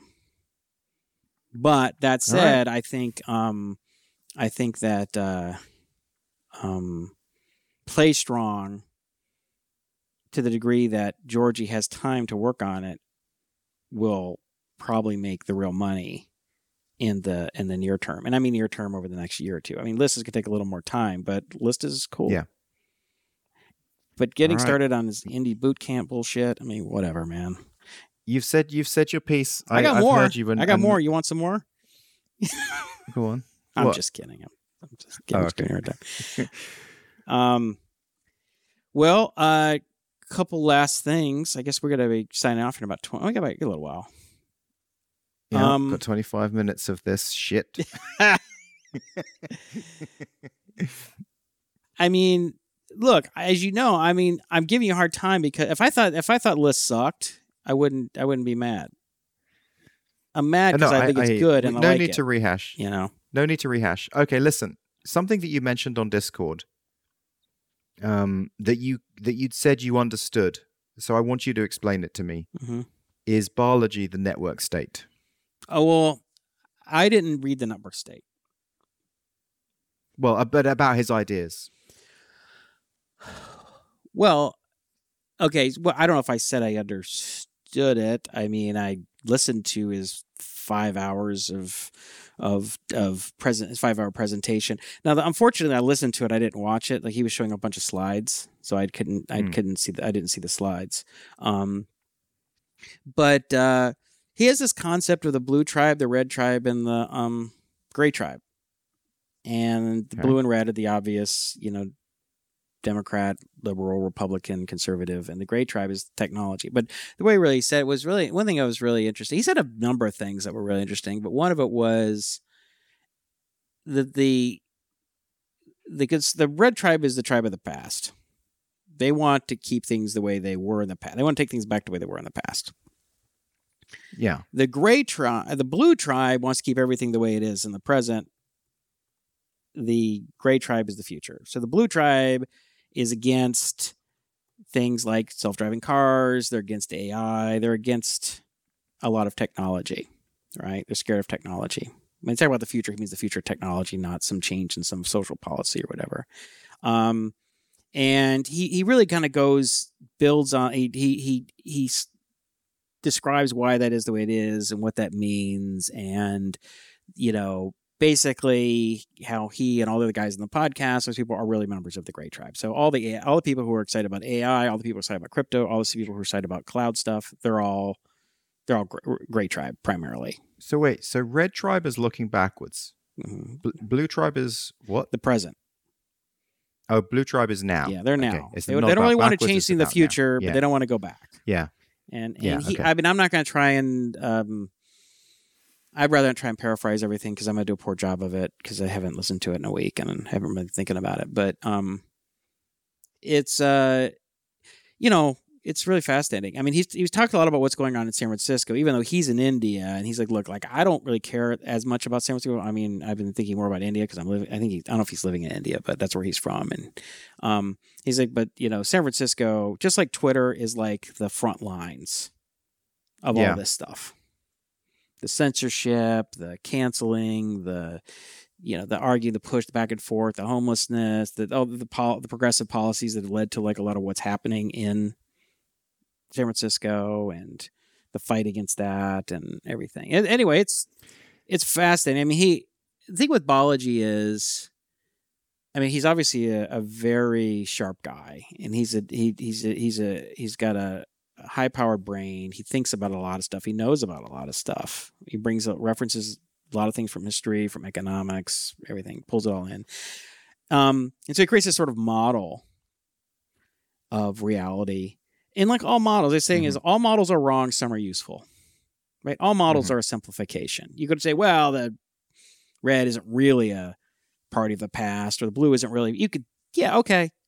But maybe these statements are more true than they're false. They're not 100% true, but maybe they're 75% true. Maybe they're 85% true. Maybe they're true. They're true enough that it makes the model useful, right? Mm-hmm. And I think that's one thing you have to always keep in mind, because if you're trying to simplify, a model is a simplification of some aspect of reality. If we don't have a model, we're just talking about reality and all of its complexity, and it's almost impossible to make any general. You can't make a generalization. A generalization is a model, right? So you can't make any. Everything is a one-off decision. You're like, well, we can't learn from anything because nothing can compare to everything else because everything's its own thing. So I don't know. I mean, I would listen to it. Have you not listened to it yet? No, I haven't, and that's what I wanted to understand. But does he explain that? So he doesn't explain the network state stuff in it? No, it's all new. It's all new stuff. I mean, people. I think I listened to. I don't know. Maybe they referenced it. I mean, he brings in some ideas from the network state. I mean, the idea that you can be part of some state that doesn't have a physical reality, to me doesn't seem very plausible. It doesn't seem very workable. It sounds more like a science fiction concept that's fun to play around with, but that doesn't seem so.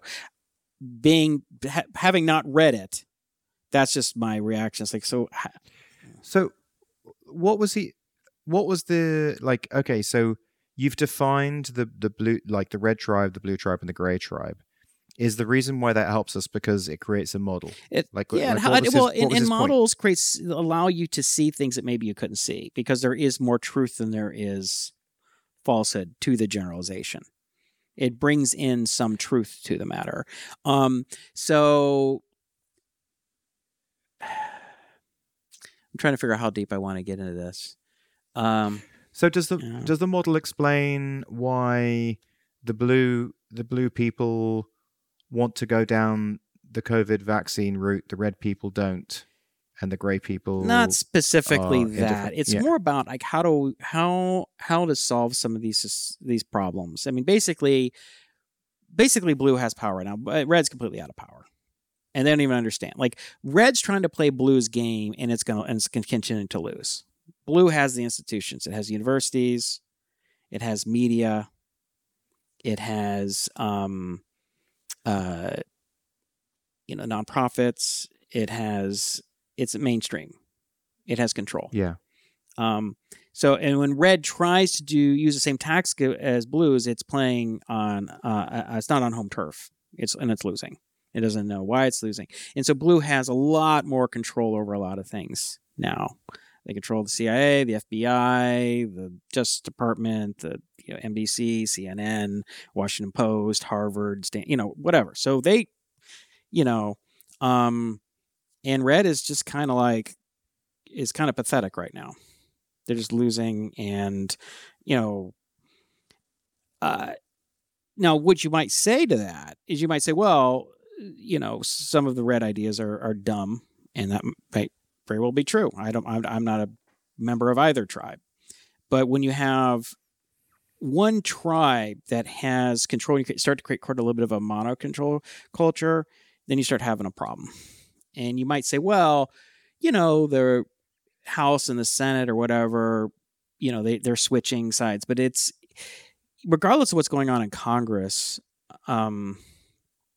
is who controls the institutions.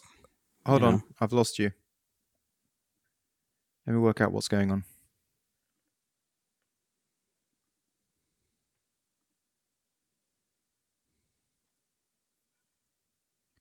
Can you keep talking?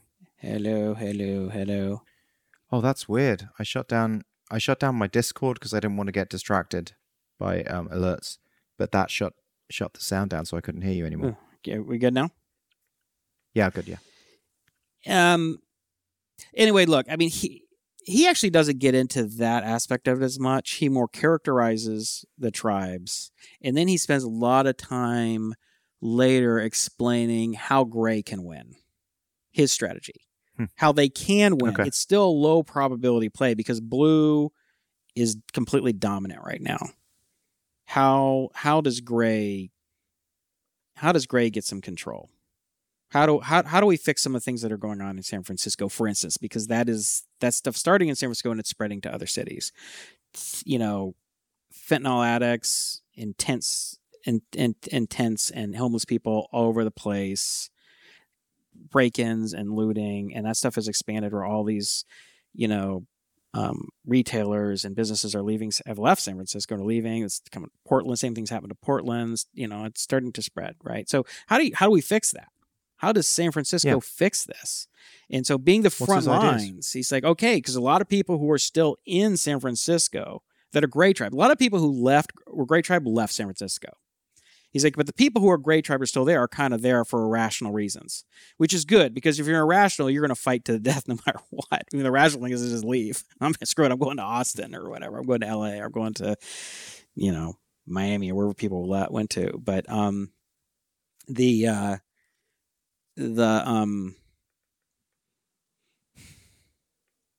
but he said, when you have irrationality, then you have people are going to stay and fight kind of to the death. Then you have something to build on. So anyway, he goes into all this stuff. I mean, it's hours of this stuff.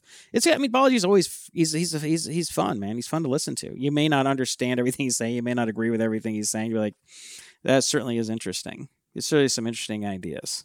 I would highly recommend. Did he have a plan for the grade? Yeah, he laid out a whole strategy. What can you give us? So you don't want to listen to the 5 hours? Is this you're trying to get away? So basically, what you're trying to do is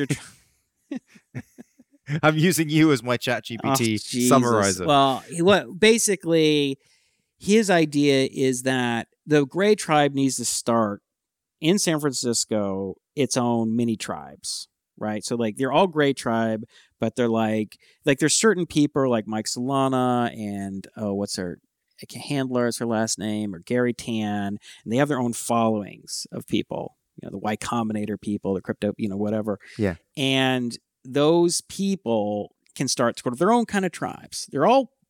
It's almost like the Crips and the Bloods, right? They're like the Bloods or the Crips, they have your own sub tribes within there, right? Yeah. You know how that works. So he's like, you do that kind of thing.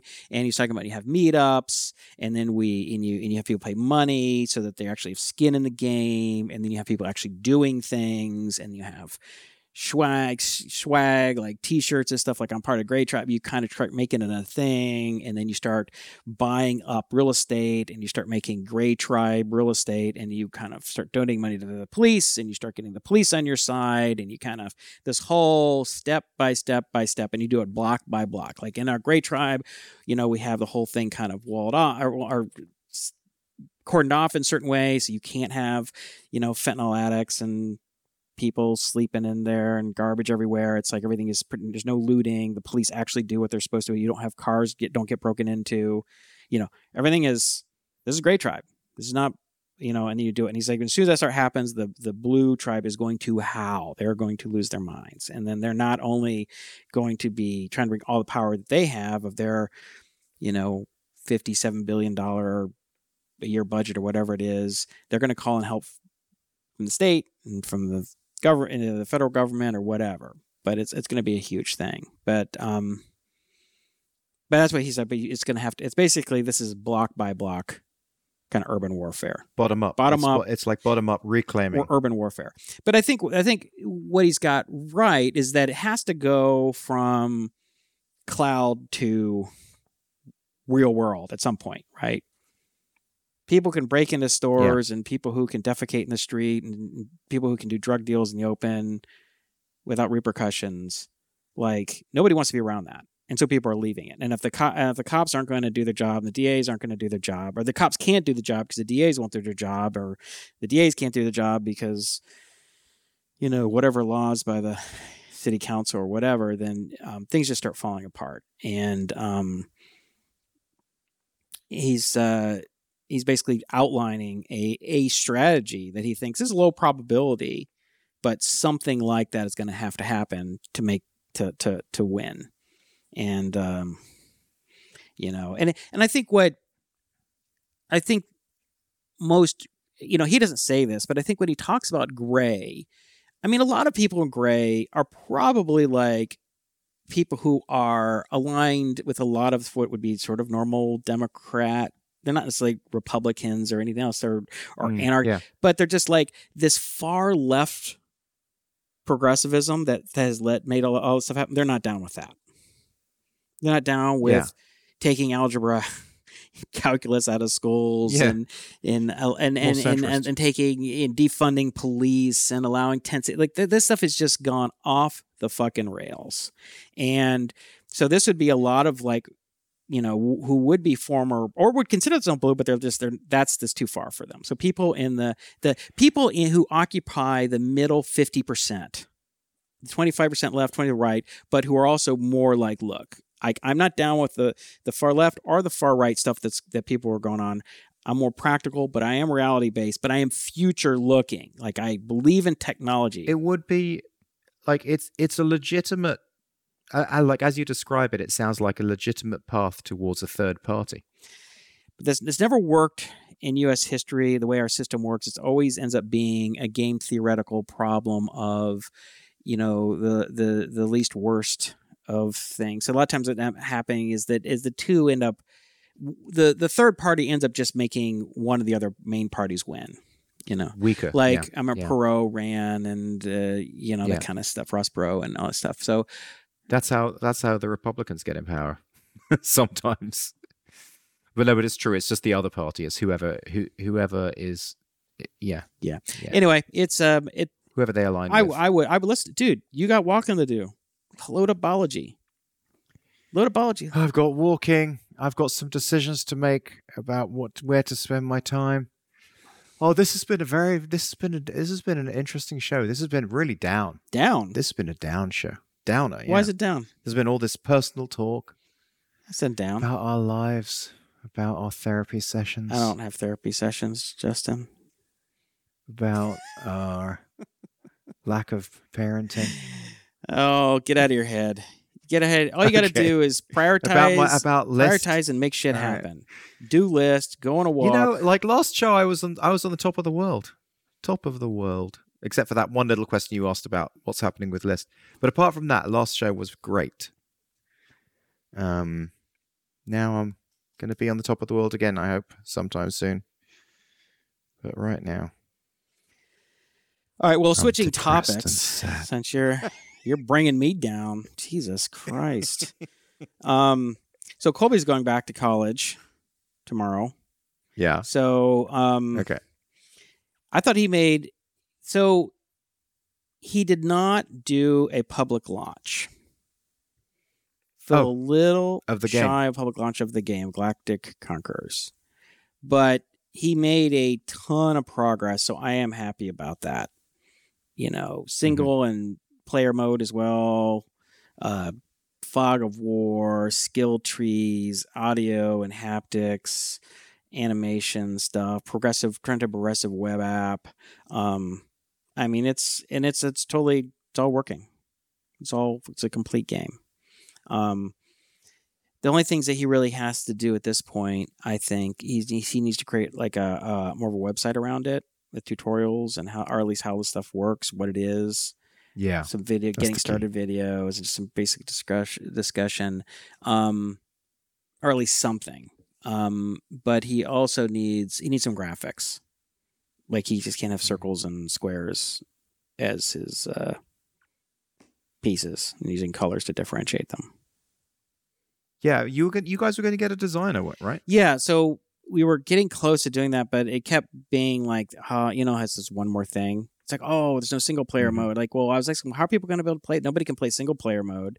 And then I was like, multiplayer, and I'm like, well, do you have like a random queue? And he's like, oh, I don't have that. And I'm like, well, how the hell, if you did a Hacker News launch, can anyone play anyone else? Like, you need to have like a queue where like, wait, I want to go and play someone, put your name up, and then match you with somebody. So he built that in. So it was just a lot of last minute bug fixes and things. And it got to the point where it's like I'm like, better not launch it now. So I think So what's going to happen? He's going to work on it, or no? Yeah, no, he's going to continue working on it in the school year, and I think it's one more summer. So I think one more summer. I think probably focus on getting the graphics in, getting really good graphics, maybe some custom music, custom sound, and AI. Really good AI. So not just AI, because right now he has single player mode. He has things called Doomsday Machines, which are just sort of like big, dumb, powerful things that you got to fight against, but you can't have like another player that is sort of competing like a human. That's going to be super hard. But I was like, that would be a fantastic learning experience to try and get some of that going. And this is as much a learning experience as it is as an attempt to launch something real into the world. Would he do rules-based AI? Probably do a combination of a lot of things. I think it just depends. I think it would be sort of... I was looking at... There's a few books called like AI Wisdom 1, 2, and 3. I think there was like 3 volumes, and each one was like a chapter written by someone with a lot of experience or expertise in that area.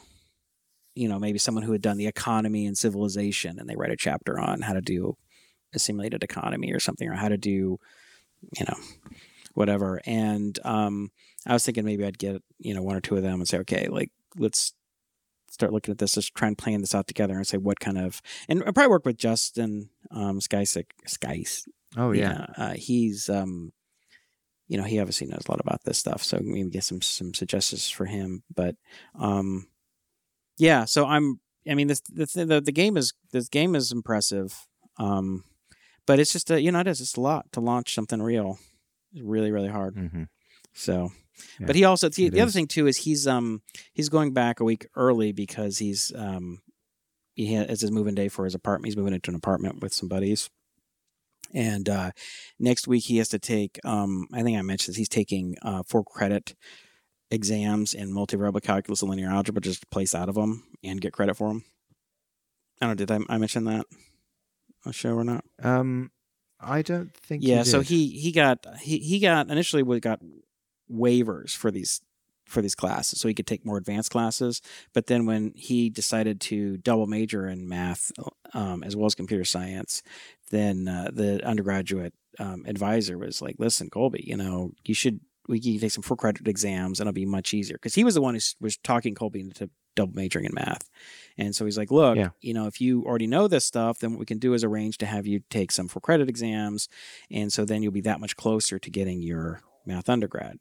degree because he already had to take a bunch of math courses for CS, and he got a bunch of credit from the AP exam. So if he passes these, he has to take 2 tests the next week, and then he's going to take another 2 in the winter. But that'll together will give him the credit for 4 entire courses, which is a big difference.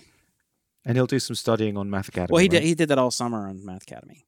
So, because he hadn't done a lot of this stuff since his freshman year of high school.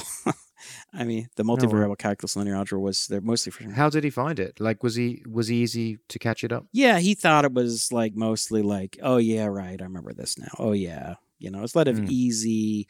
For him, it was the linear algebra. I think he found was really easy. I mean, he didn't require as much to spend back up on that. The multivariable calculus took a little more.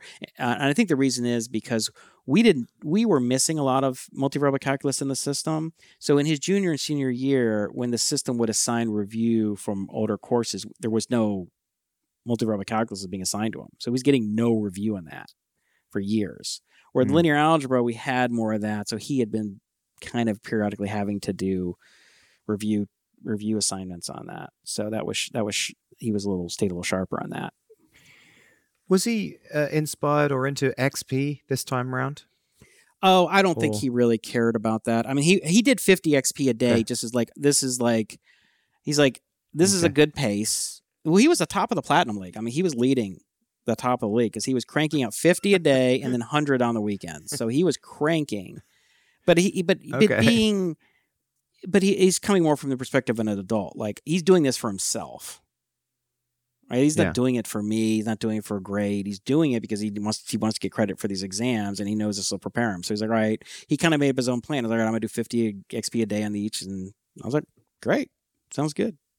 And what I did to help him is I asked Justin to create practice exams, 2 practice exams each in linear algebra and multivariable calculus. I said, okay, each of these courses cover the first half of each of these classes cover the first half of these courses. So the linear algebra is a 2-quarter sequence, multivariable calculus is a 2-quarter sequence. He's going to take the exam for the first course in each sequence. And I asked Justin, I was like, could you please create, if you were a professor and you came in, create a sample 1.5, 2-hour final exam, 4-credit exam for each of these courses, but make them a little harder and a little deeper in the subject than 50%, maybe go 65, 70% just to play it safe. And this is all free response, just like you'd walk in and it was a course. And I said, here are the links to the courses. So he went back and looked at some old exams, some old problem sets, some old syllabi, and was like, okay, I think I know. And so then he went and looked at material. And so he created a couple of these things. And Colby aced the linear algebra one, the first linear algebra. The multivariable one was rough because he actually hadn't seen a lot of the stuff in years, and he hadn't gotten as far through the material. And so he had completed the linear algebra course, but he only got 70% of the way through the multivariable based on the system. But the way the system was working, it didn't hit all the main things that this courses would. So Justin had to go on and set gravity, which I've talked about all these main topics. So Colby spent the last couple of weeks going through all that. So then he took a retake of it and he crushed it. So I think, I don't know, he has a good shot.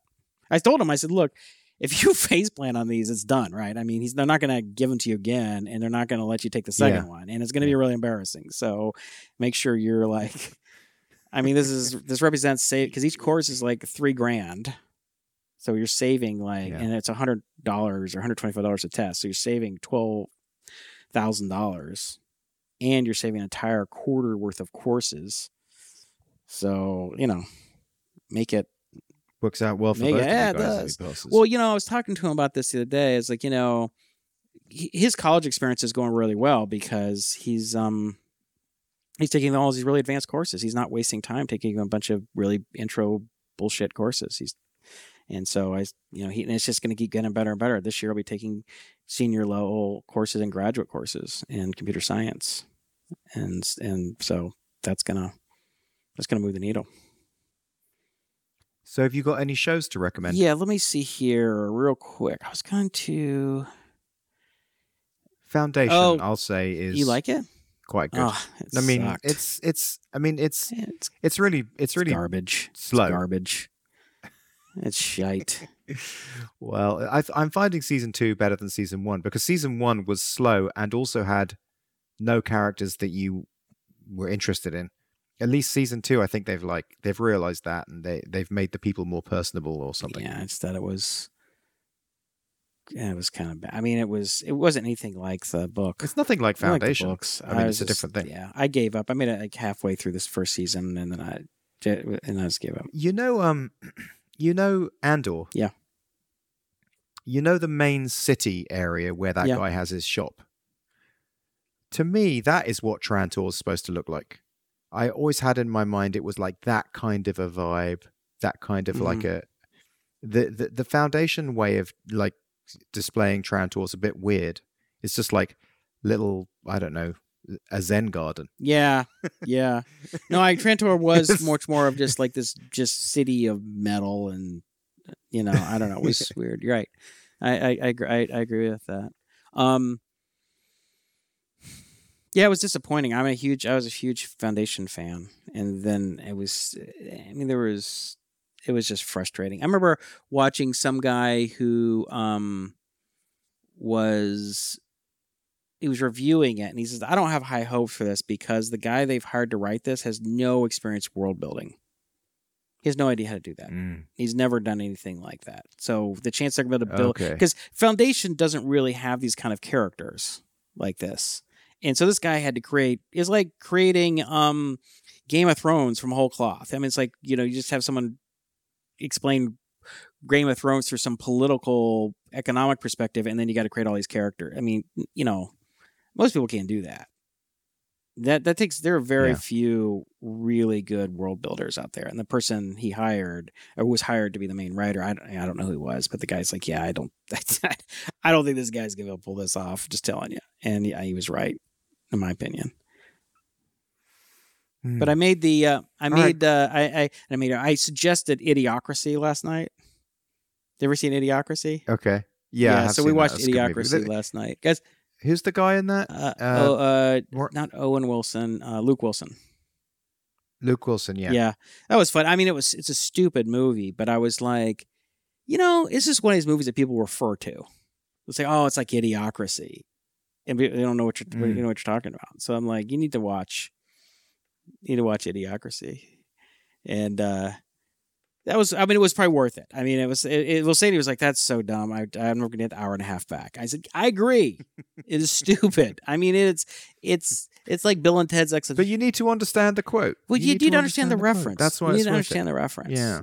And I made Izzy watch, I think I've talked about this. I made her watch a bunch of old horror and science fiction movies with me, like The Fly and King Kong and all that stuff, and all those times, obviously stuff keeps coming back, references, and I'm like, see, I told you, and she used to complain about it. She's like, oh, this is, and I think just what, and the day the Earth stood still, all these 50s things. I think the King Kong movie was like the late 20s or something, early 30s, and then we had a back to school or open house thing last week with her, and so we went and sat with each one of her teachers for like 15 minutes, and her film, she's taking film, and the guy's like, yeah, she's talking about how much she really enjoyed watching all these old movies with you. And I'm like, yeah, she just complained every time, like, oh, we're gonna watch this. She's like, oh, do I have to? Yes, you have to. It's film school. This is dad film school. But now awesome. She looks back on it fondly, so that's good. All right, so you got to go. I can tell you're. You get the call yet, or you just got the alarm? I didn't get the call, but I do think it's a good call of yours. Okay. Good call of yours. Okay. Yeah. All right. Well, that's a wrap. Well.